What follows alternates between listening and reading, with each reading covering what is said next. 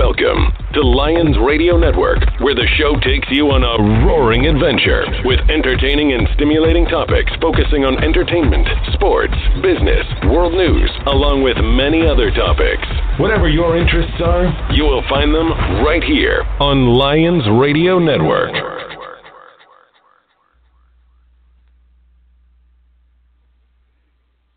I'm not sure why I'm not hearing that promo.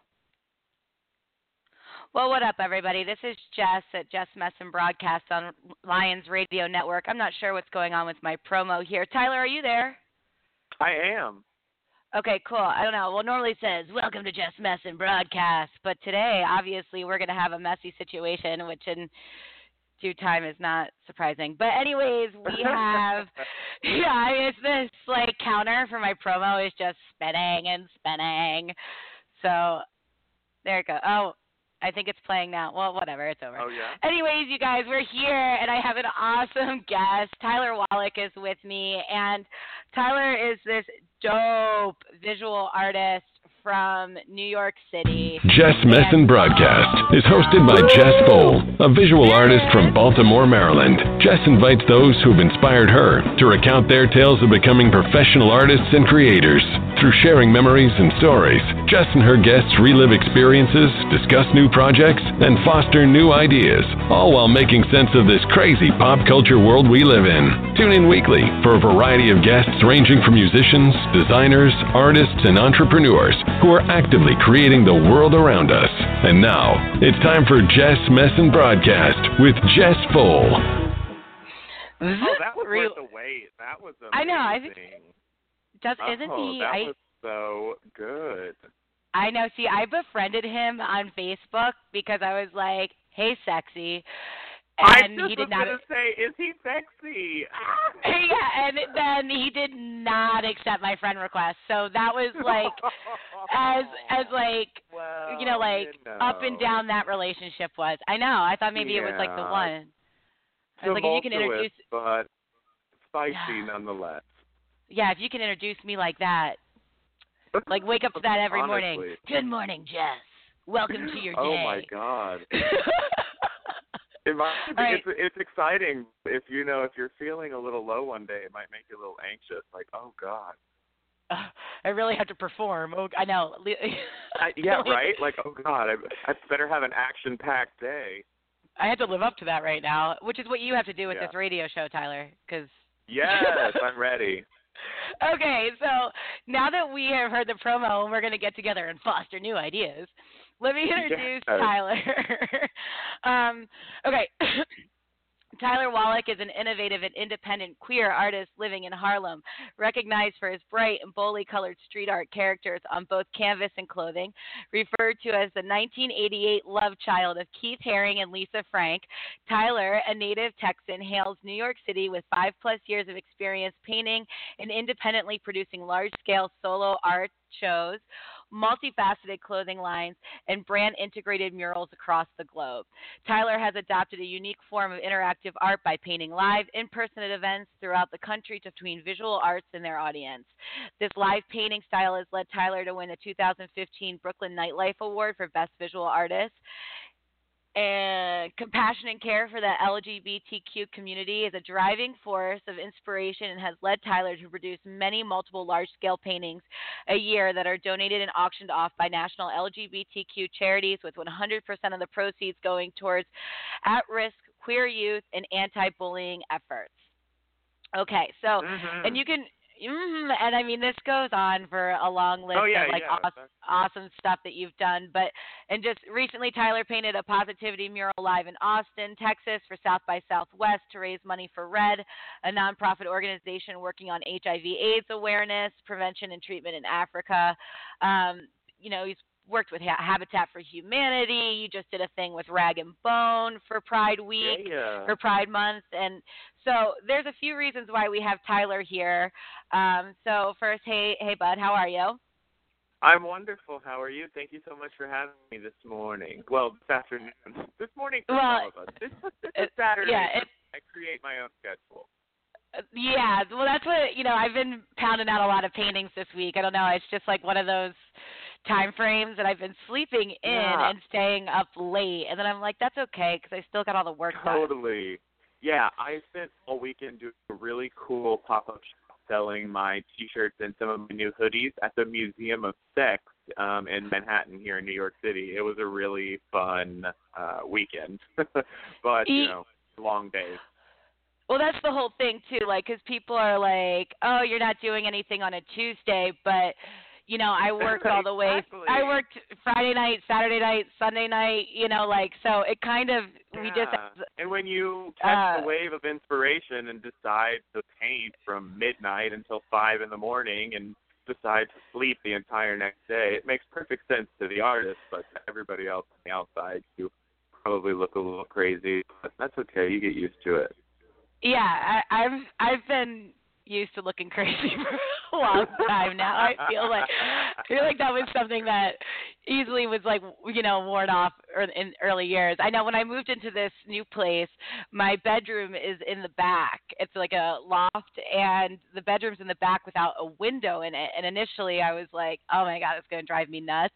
And then I had that first night where I just got on something and wanted to finish it by morning, and then I slept all day, and I was like, this bedroom's magnificent. Whatever artist laid this out, total genius. Yeah, rooms with no windows, I have to say, I love to get lost in those too. They're great for work.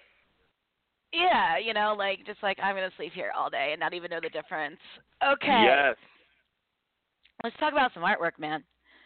Cool. So Tyler here is the backstory on how Tyler and I don't even know how we got connected. I found, or I maybe something through, I don't even, it was definitely through the internet.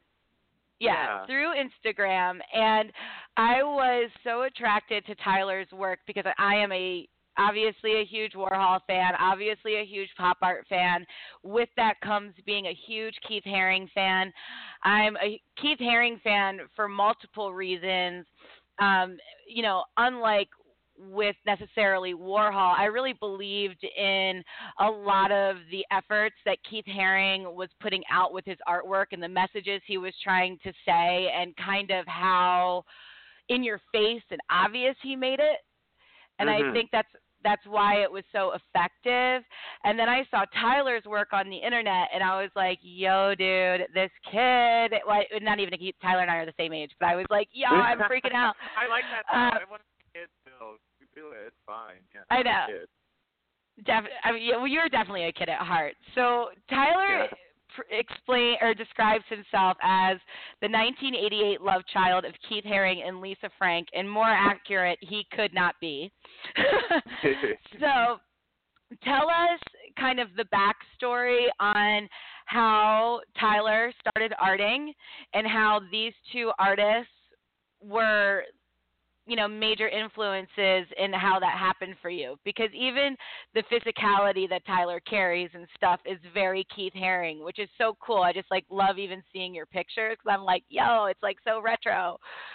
So yeah, and oddly enough, at a period of time around turning 30, I had to get glasses too. So now I have all of these shops and art shows that I've done, and I'm doing the exact same poses with same glasses, colorful glasses style as Keith Haring, and every year on his birthday I'll put a picture of me and him looking eerily similar. I've just had so many signs point to him. And as far as what you were saying about what the two artists, sort of the difference between Haring and Warhol is, but Haring literally wearing his heart on his sleeve and on his canvas. I think he was literally pouring his heart out with his work, whereas Andy, I think, was more so sort of playing the game of life and seeing how far he could take it, and being, for lack of a better term, being more of a Banksy about it, being kind of maybe a jerk about it at times, and taking credit for things. You know what I mean? Being kind of and I think that's why I have a little making all the money. Yeah, a little of both in me, in the sense Absolutely, where I can. Absolutely, and you have to. You totally have to, because the love and the care. Yeah. Yeah, it's a business at the end of the day, of course. I'd love to hold hands with all the artists out there and just paint forever and ever, but we actually have to sell them, and that's hysterical. But, I'd love to hold hands with all the artists too. Someone out there thinks that's what the fuck. They think that's what we're doing, and it's just not the. It's not the beat. That's not how it works. As much as we wish. But as an artist myself, I was always really, really inspired by cartoons.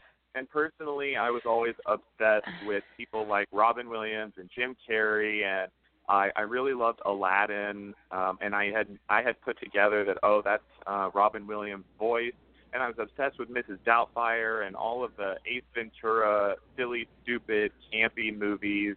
So I started getting inspired to do theater, and I had really been on a track to do professional musical theater my entire life. Since I was in junior high, doing children's theater all through middle school. And then when I got to high school, I said, okay, now I'm going to start training for professional theater. And when I was in high school, I had honestly been doing theater for so many years that I had started looking for an outlet. And I realized early that my outlet was drawing. But in my mind, I had told myself, you're not an artist because you can't draw what you see. Because in junior high, I had taken an art class, and I got a really bad grade. And side note, don't get me started about grades on art in school. Anyway. Tyler, I know. My art teacher put my final senior project in a trash bag because I painted a woman who was drinking a martini. The woman in the painting was clearly over 21, but I painted somebody I was only, 16. I painted someone drinking and it was trash. I was like, wait, what? We had the tube after the toilet paper is done or after the paper towel is done. So the art teacher gets 8 of those and glues them together like it's something unique, please. And you have to draw that.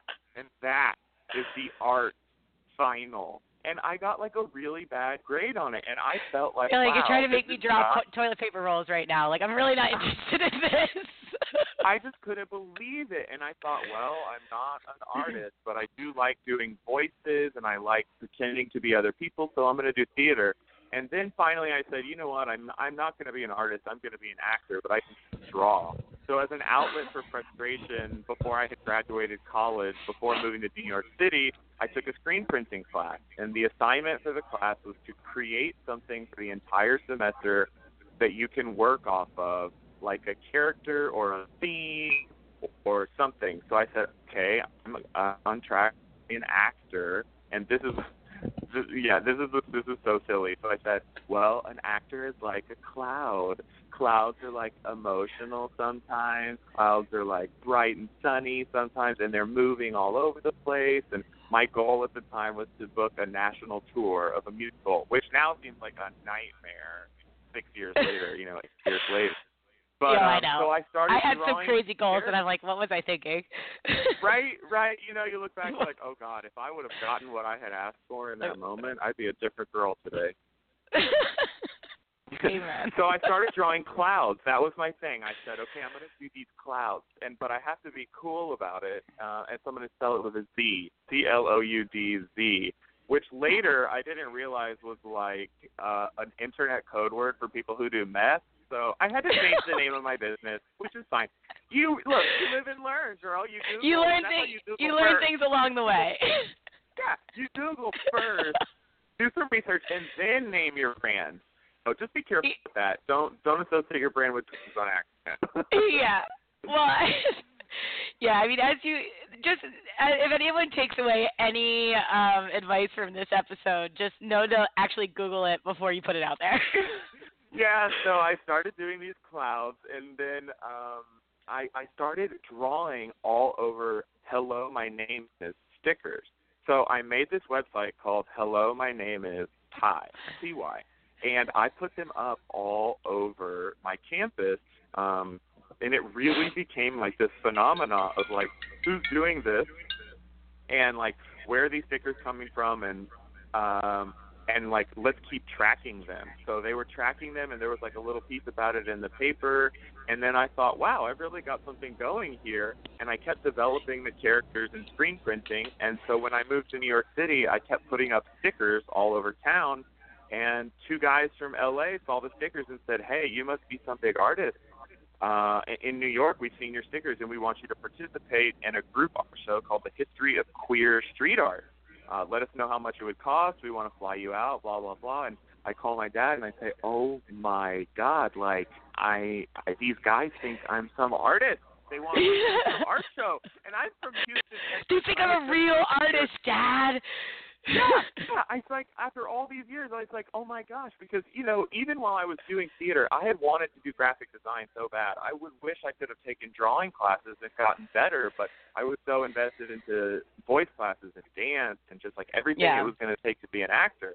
But so I said, you're oh like my so God, far like, into it, you know. Yeah, you know, you get so deep and you have your dream, and, you know, I'm really goal-oriented. And so, yeah, but these guys said, come to L.A., and I said, oh, my God, I've never been to California. So I said, this is going to be great. And I went and I did the art show, and truly I really haven't looked back. So it's really just been that amazing fake it till you make it wave of success. And, yeah, one opportunity leads itself to the next, and you just have to keep saying yes. Keep putting yourself in those uncomfortable positions. Yeah, 100%. I mean, I think that's what, you know, Tyler and I spoke on the phone for the first time probably about a month ago, and we actually got along at length for quite some time, and we really have a lot of commonality in how we think and operate art. And it's funny, like, the more of these shows that I do and the more artists I get involved, there's like, excuse me, like a commonality between the ones that I can really, really, and just not even with this show, in life, like the artists that I interact with, and inevitably the ones that I can really get along with and really communicate about art with, and like shuck and jive about art, tend to be the self-finders, the self-taught, the self-creators. You know, I am one of those. So, like, I don't ever fall back on the fundamentals of how the art game is supposed to work or how it's supposed to look. And you're very much that way. It comes from a wonderful place, because I think that when you set your goal on something else, and art can be something that you maybe want but you don't need. Like, in that time, I needed theater to happen for me. So I was just, it's like when you need a relationship to work, girl, it ain't going to work. Like, you can't really need it that hard. You can want it and work towards it, but enforce it. Exactly, because when you start to try and force something, it's just going to go to pieces. Totally. Yeah, so it's like a bad pair of jeans, yo. Shit, not comfortable. Yeah, so I think my lack of training actually is what keeps me able to wake up every day and take yourself seriously enough to take your newest idea and say, you know what, this is crazy, but yes, like, this is going to work, and have confidence in that to push it out there and see what happens. Yeah, that's totally true, because even with, like, the most, like, inane things that I come up with, or even if I get frustrated with something, it doesn't turn out how I want it to look, or, like, there is no, like, I'm not going to make this, or I'm not going to try this because it's not within the element of which is desired or expected. I'm like, I don't care. I'm going to make it because like, I feel it, and I want it, and I love it, and, you know, I'm capable of doing that, which is why I think, you know, my art may not be correct, but it's different than other people's, and I think that's one of the reasons why, you know. And what's amazing about art and being an artist sometimes is that, you know, there's the conversations that you have with yourself in your head while you're creating the work, making the work, or even that phase that other people really don't understand is where you're not working, but you're thinking about working and how you're going to work. And doing that can really save a lot of time and money, but you can have that entire novel of a conversation in your head from you know, inspiration to completion, and then put them out in front of people and realize,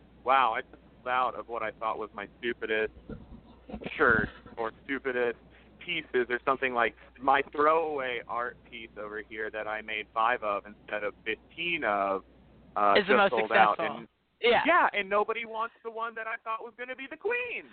Everybody always wants the ones that I'm like, look how great this painting is. Don't you think this painting's great? And then they're like, no, this one. I'm like, oh, okay. I mean, as long as the rent's paid. But that one only took me like 20 minutes. I spent 3 days on the other one. Like, I know. Throw me some love on that.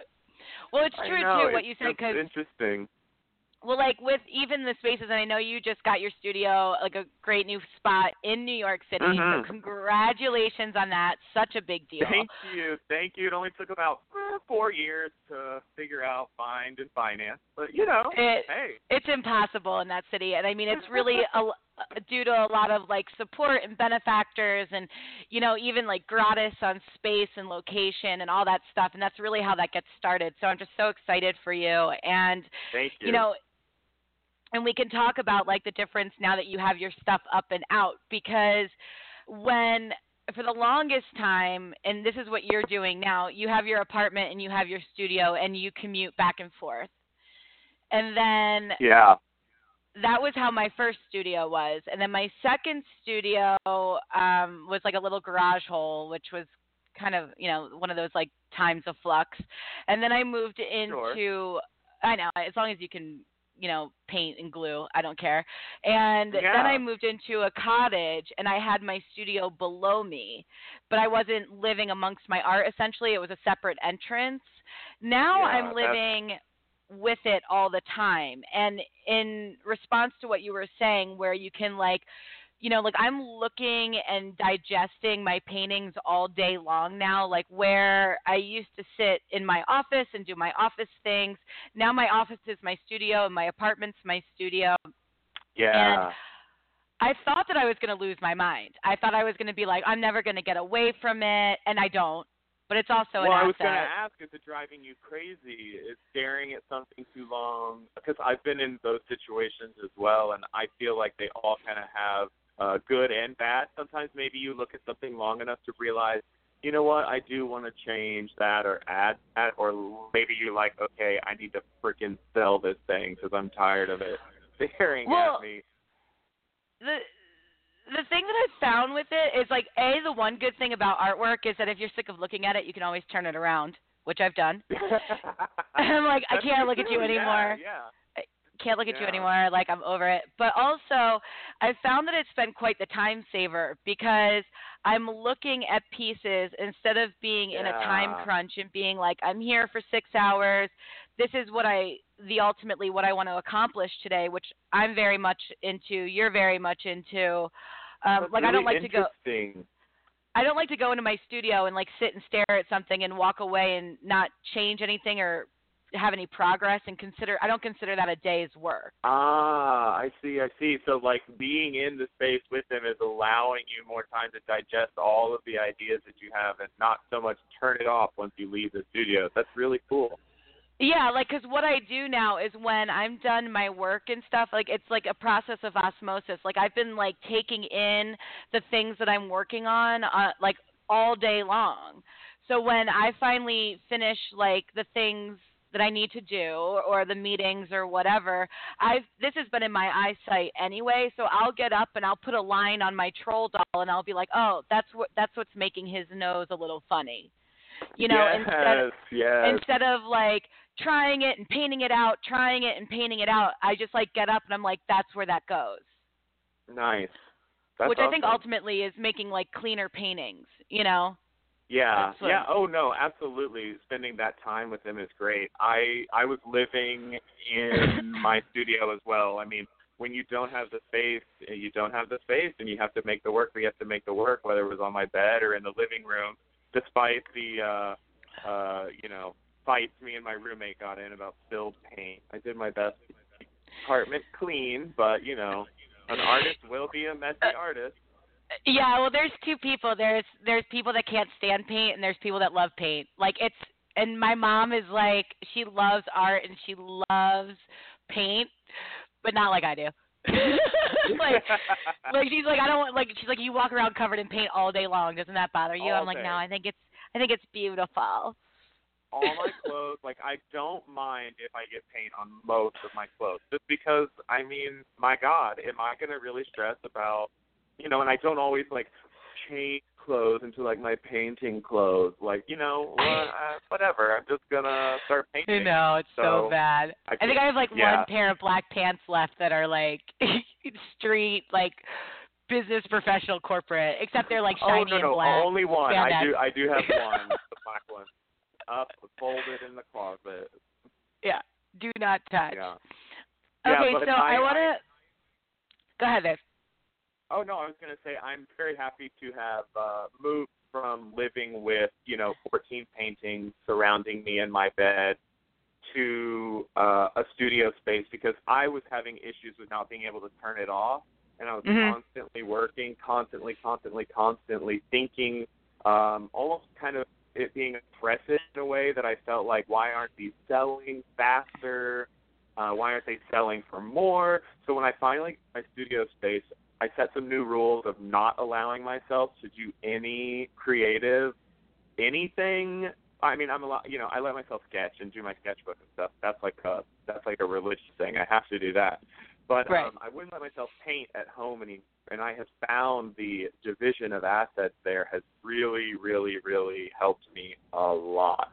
It's been so amazing to, like, get to the studio, release, like, all the ideas that I have that I'm ready to work on, and make all the calls and pitches and emails, and then be done, turn the lights off, lock the door, and find, like, my other self and let that rest.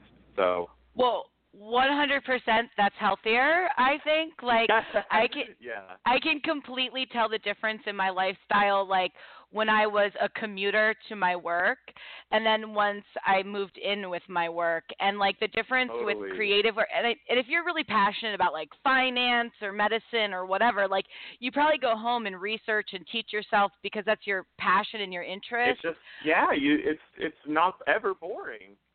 Right. With this, though, like, I mean, and this could partially be, like, being 34. Like, I remember being in my early 20s and being friends with older artists, or older than me artists that were, like, 10, 15 years older than me. They were like, let's just stay home tonight. And I'd be like, no. Now I'm, like, totally fine to, like, stay home and learn a new guitar riff or, like, learn a new way to, like, make something awesome. So it's I don't know. I'm actually I didn't expect to enjoy it, but I've found a balance with it. And my studio room is separate from my bedroom. And, like, I mean, I'm not going to lie, like, I have some really crazy art dreams. Yeah. More so now than ever. But I think as of right now, I'm gauging them more on the positive than the negative. But I'm definitely staying in tune with it. Like, if it gets to be too much, it'll have to be addressed. Yeah. Right. It will get there. Like, those dreams could be overwhelming at some point, and then we say, okay, we got to change it up. Yeah, it's time to relocate. So, can you tell me about Sasha Velour and RuPaul's Drag Race? Yeah, I got involved with RuPaul's Drag Race by being a huge, huge mega fan, of course, for years, watching the show. And I had a friend one night introduce me to, actually, it all started with Bob the Drag Queen. I met Bob the Drag Queen at a club in New York City where he was judging a dance competition. And my friend, this was before he was even on Drag Race, and my friend, Taylor, said, hey, Tyler, Bob the Drag Queen is going to be at this club. I'm friends with him. You need to come meet him. He's going to be on Drag Race in, like, 3 months. So bring a T-shirt, like, load up a goodie bag. Let's get this together. Yeah, it's the gifting suite. Call Francesca from the gifting suite from Tyler Wally Studio and get together a baggie. Send it over in the car. Yeah, right. Meanwhile, you're over at, like, Dwayne Reed's, like, being like, oh, my God, I have to buy some tissue paper. It's $7. No. Like, no, can I get a discount? Like, you got a coupon for tissue paper, girl? Seriously. It's for Bob. So, Bob the Drag Queen. Yeah, it's for Bob. It's at this club across the street. Trust me. It's special. I get some shit together, and I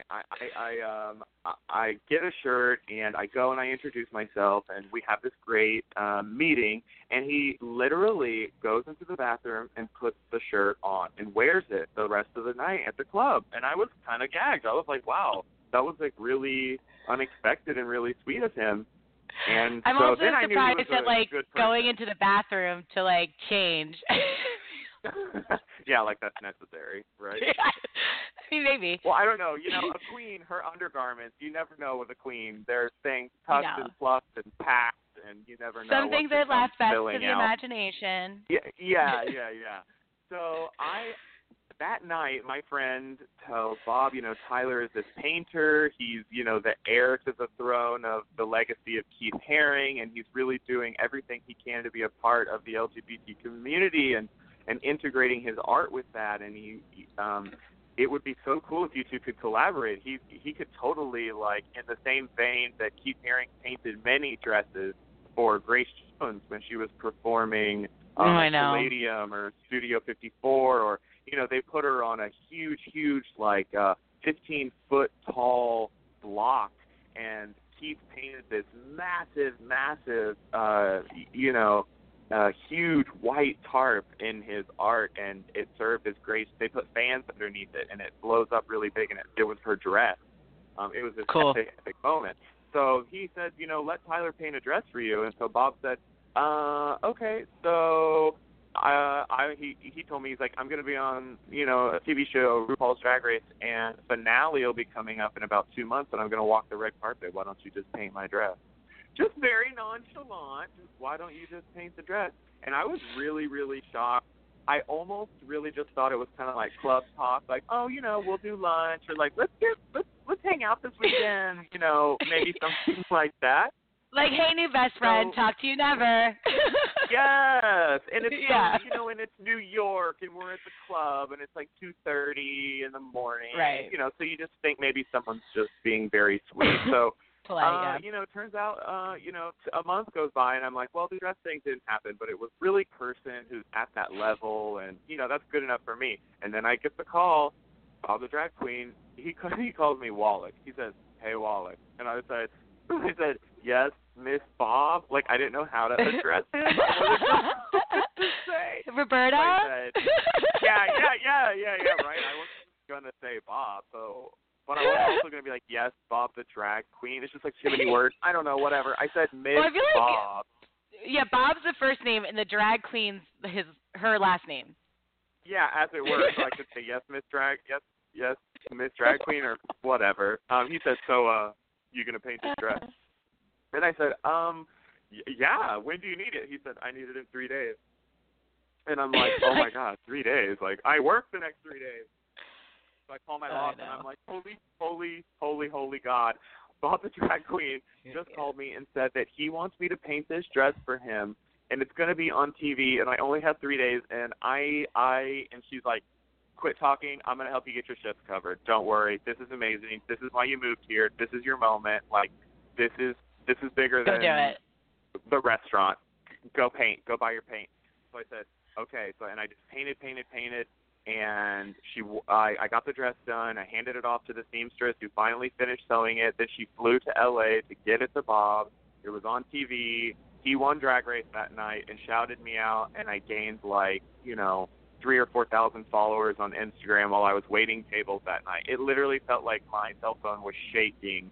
I opened it up to the Instagram page because I was like, what is going on? Yeah, my phone was literally lagging because Instagram was just going so crazy, and that opportunity right there led me to, like, you know, the fandom sort of finding me, and me being sort of Drag Race adjacent, working with queens like Jujubee, Detox. I did a dress for Courtney Act, and then that's when Sasha Velour, a couple seasons later, got on to Drag Race, and we had known each other in the Brooklyn scene for a while.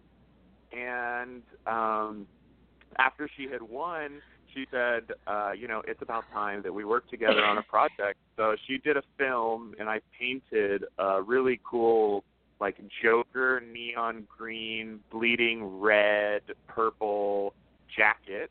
for a movie, and then I painted this custom coat done by Florence DeLee. I painted this gorgeous coat for her entrance into DragCon LA, and I've donated a couple of paintings to her drag show that she does in Brooklyn called Nightgowns, and we've raised some money for some LGBT charities out here getting queer people of color jobs in Brooklyn. So it's just been like amazing. It's been so amazing to be working with these fabulous queens, because with the rise of drag and all of the Emmys that RuPaul's Drag Race is winning, these girls have coins. They have money, and I'm an artist to hire, so it's very symbiotic.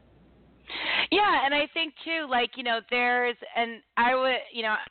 I used to work at Irving Plaza, so after we used to close down the shows and stuff, there were a few bars that we would frequent, and I would used to, like, find myself over often to Beauty Bar and on 14th Street. And and I mean, I used to hang out there a lot. Yeah, good times. Beauty Bar is fab. I love it. And, you know, and really made some cool friendships and cool connections through that bar, which were really pivotal, in kind of understanding, you know, queer rights, trans rights, all that good stuff. And, you know, as somebody who, you know, doesn't have sexuality boundaries, I'm very supportive and reflective on it, because, you know, my experience living in New York, we're always so positive, you know? Yeah. And one of the reasons why I wanted to have you on this week, and I know you don't mind talking about it, is I kind of wanted to ask you to educate us on what's going on governmentally with trans rights right now that we're especially going into voting, the voting season, voting week. Early voting started today here in Maryland. And, you know, kind of coming from, or someone from the community, I wanted to ask you to explain it to us as, like, basic and stupid as possible. Like, sure. So my dumb face can fully absorb what's going on and your opinion on it, how it affects you, how it affects your community, your friends, your family, and, you know, take a moment to, like, use this time to share that with us, because it's so important to me to really respect and identify the LGBTQ community, those who are, like, truly genuine and how powerful it is. So if you will do that for us, I'd appreciate it. Yeah, sure. I think, like, you know, it's natural for people to have a lot of questions, and sometimes, you know, it may be uncomfortable approaching a conversation about sexuality or gender with somebody. But the biggest thing that I can advocate anybody to do is just keep asking those questions, and don't be nervous to ask somebody their pronouns, referring to whether somebody would be preferred to as he, him, she, hers, they, theirs, and them. It's a personal preference, and you're not. I think we should just move away from a world. And this is kind of directly what's going on with the Trump administration right now. If we can move away from the world of just making assumptions based on what people look like, because that's pretty much what's going on. In layman's terms, the Trump administration is getting very biological in that they want to make it completely black and white. Absolutely no doubt that you are either male or female, by thus completely disregarding the gender spectrum that anyone may fall on, which they're absolutely entitled to. So they basically want to legally be able to inspect and invade your body to discover whether or not you are, in fact, either male or female, and that there will be no other deciding factors. So this has a lot to do with complete erasure of the trans community if we're saying that our government is biologically only going to recognize male or female, then that means in every other aspect of life for trans people, they're essentially erased, or they exist non-existent. as this. Exactly. So what about, because right now there are, benefits and insurances and assurances for trans people in the military, and insurance companies have now become well-versed in the needs of the trans community, and there's lots of kids out there and families out there who are understanding what it means to be trans at a younger age. And there's lots of interesting situations out there where there are decisions being made about how soon you can do hormones and how long you can wait to push off puberty of a child, so that, if there is, a situation out there where someone who is born in a different gender than they associate with doesn't have to be forced to go through the puberty of the gender they were born with.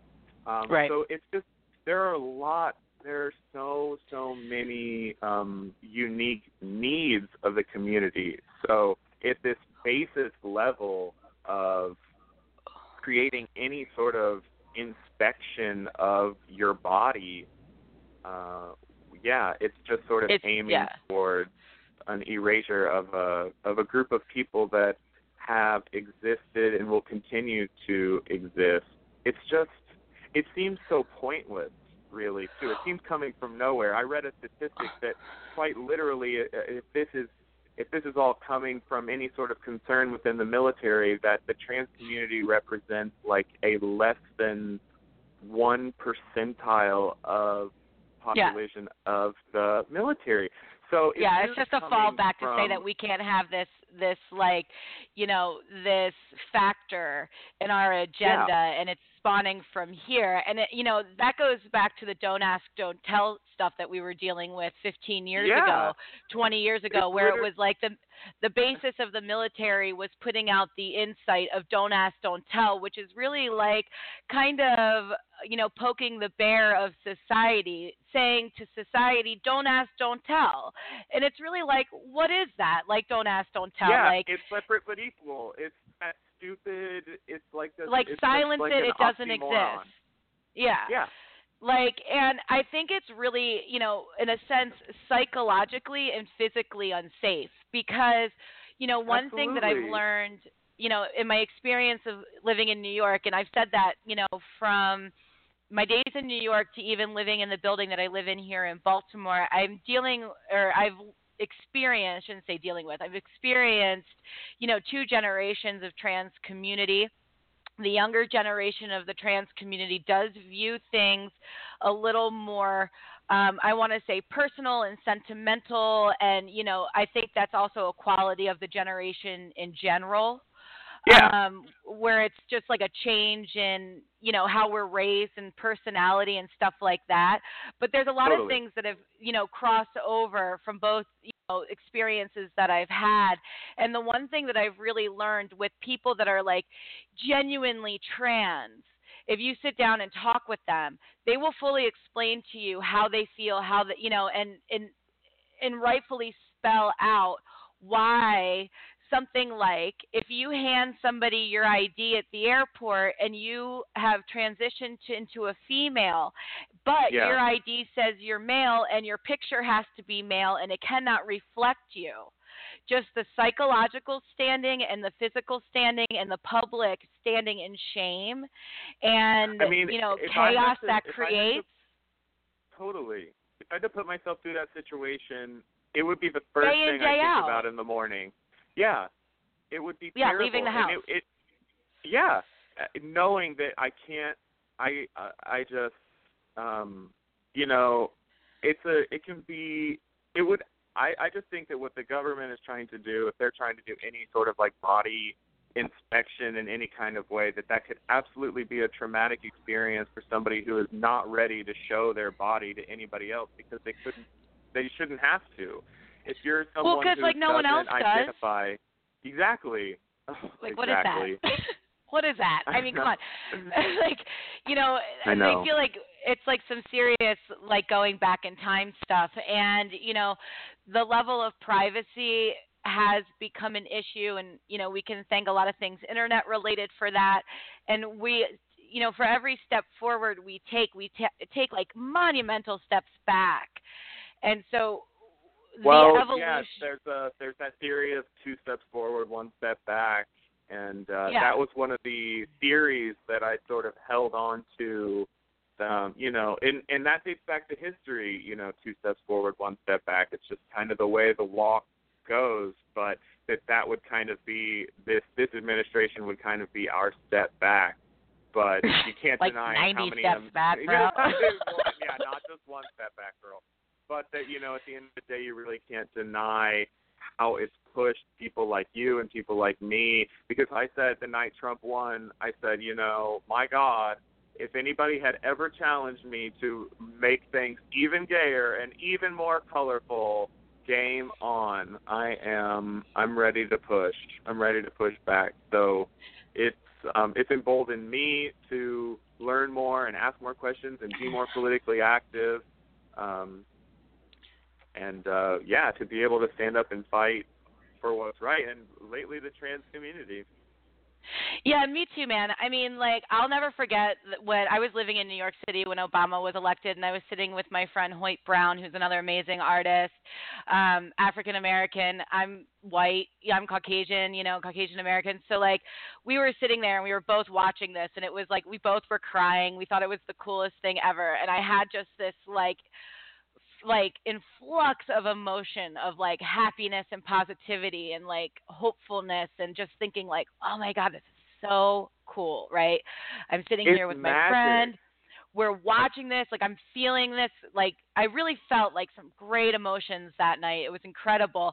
And then when Trump was elected, I was sitting with my friend Kara Kelly. She was bartending down at a bar that used to be open here called Portside, shout out. And I was watching the election with her, and I was, as the beers kept flowing and I was getting drunker and drunker and drunker as they were calling the states, I was saying, this can't be happening. And Kara was like, Kara was like, no, I think this is going to go down. And I remember feeling in that motion with another friend. And now both of us being white females and just being having the oh shit moment. Oh my God. Yeah. And, to have experienced that in such a short time in a crossover of so many cultures and stuff, I can understand why this for you is such a monumental movement. And I really appreciate, I know that you put out an image for this past weekend, the march in DC, it was used. I thought that was really cool. Yeah. And the fact that you're integrating your art like that with the cause, as Herring did, and, kind of, bringing to light that power that you have in what you make and what you say. I think you're really reflecting that. So I thank you for that very much. I'm inspired by that in you. Thank you. I'm appreciative of people who printed out the image. Of course, I encouraged everybody to steal it and repost it and repurpose it and print it. And, my friend Tyler Cargill, shout out to him. He lives in Washington, D.C. He printed it out on 5 sheets of big color paper and went and held it in front of the White House, and CNN filmed it, and they put it on Anderson Cooper Street 60 on CNN. Yes. So a couple of people messaged me, and they were like, wait, I saw the most rainbow thing ever on CNN. Was that you? And I'm like, yes, that was me. The best compliment ever. Hey, I saw this really colorful rainbowy thing on CNN. Is that you? That's me. Yeah. That would be my calling card. Yeah, and totally. On that note, Tyler, I'm gonna let you go because you are the brightest rainbow right now. Tyler and I are working on a couple things together, and we're throwing around some ideas. So you guys will be definitely seeing more of him on my social medias, and I'm just really looking forward to everything you have in store, man. And I just am so appreciative that the internet brought us together, because I just dig your personality. I dig how you view art. I just really resonate a lot with your cause and your efforts. And so I'm just really excited we connected. And thank you for being a part of this project. Oh, please, absolutely. Thank you for giving a platform to artists. To tell their stories and their inspirations and insights. And, Yeah, thank you for your contribution to art too. I just love arting with you. Let's keep arting. I know. Arting is the best. It is. It's magic. It really is. All right, guys, that's it for us today. We will be back next Thursday at noon. I don't know who my guest is yet. It's been so crazy busy around these parts lately that sometimes I'm on the ball, sometimes I'm not. But we will be here next week at noon on Thursday on Lions Radio Network. From all of us here at JessMessin Broadcast, thank you to Tyler Wallach. You can find him on all his social medias. I will post his links. We'll do all that work, but it's all at Tyler Wallach on Insta and everything, right, bud? Yeah, it's at Tyler Wallach Studio. Okay, great. And so that's going to do it for us here. Thanks for listening, everyone, and have a great day. Bye, Tyler. Bye.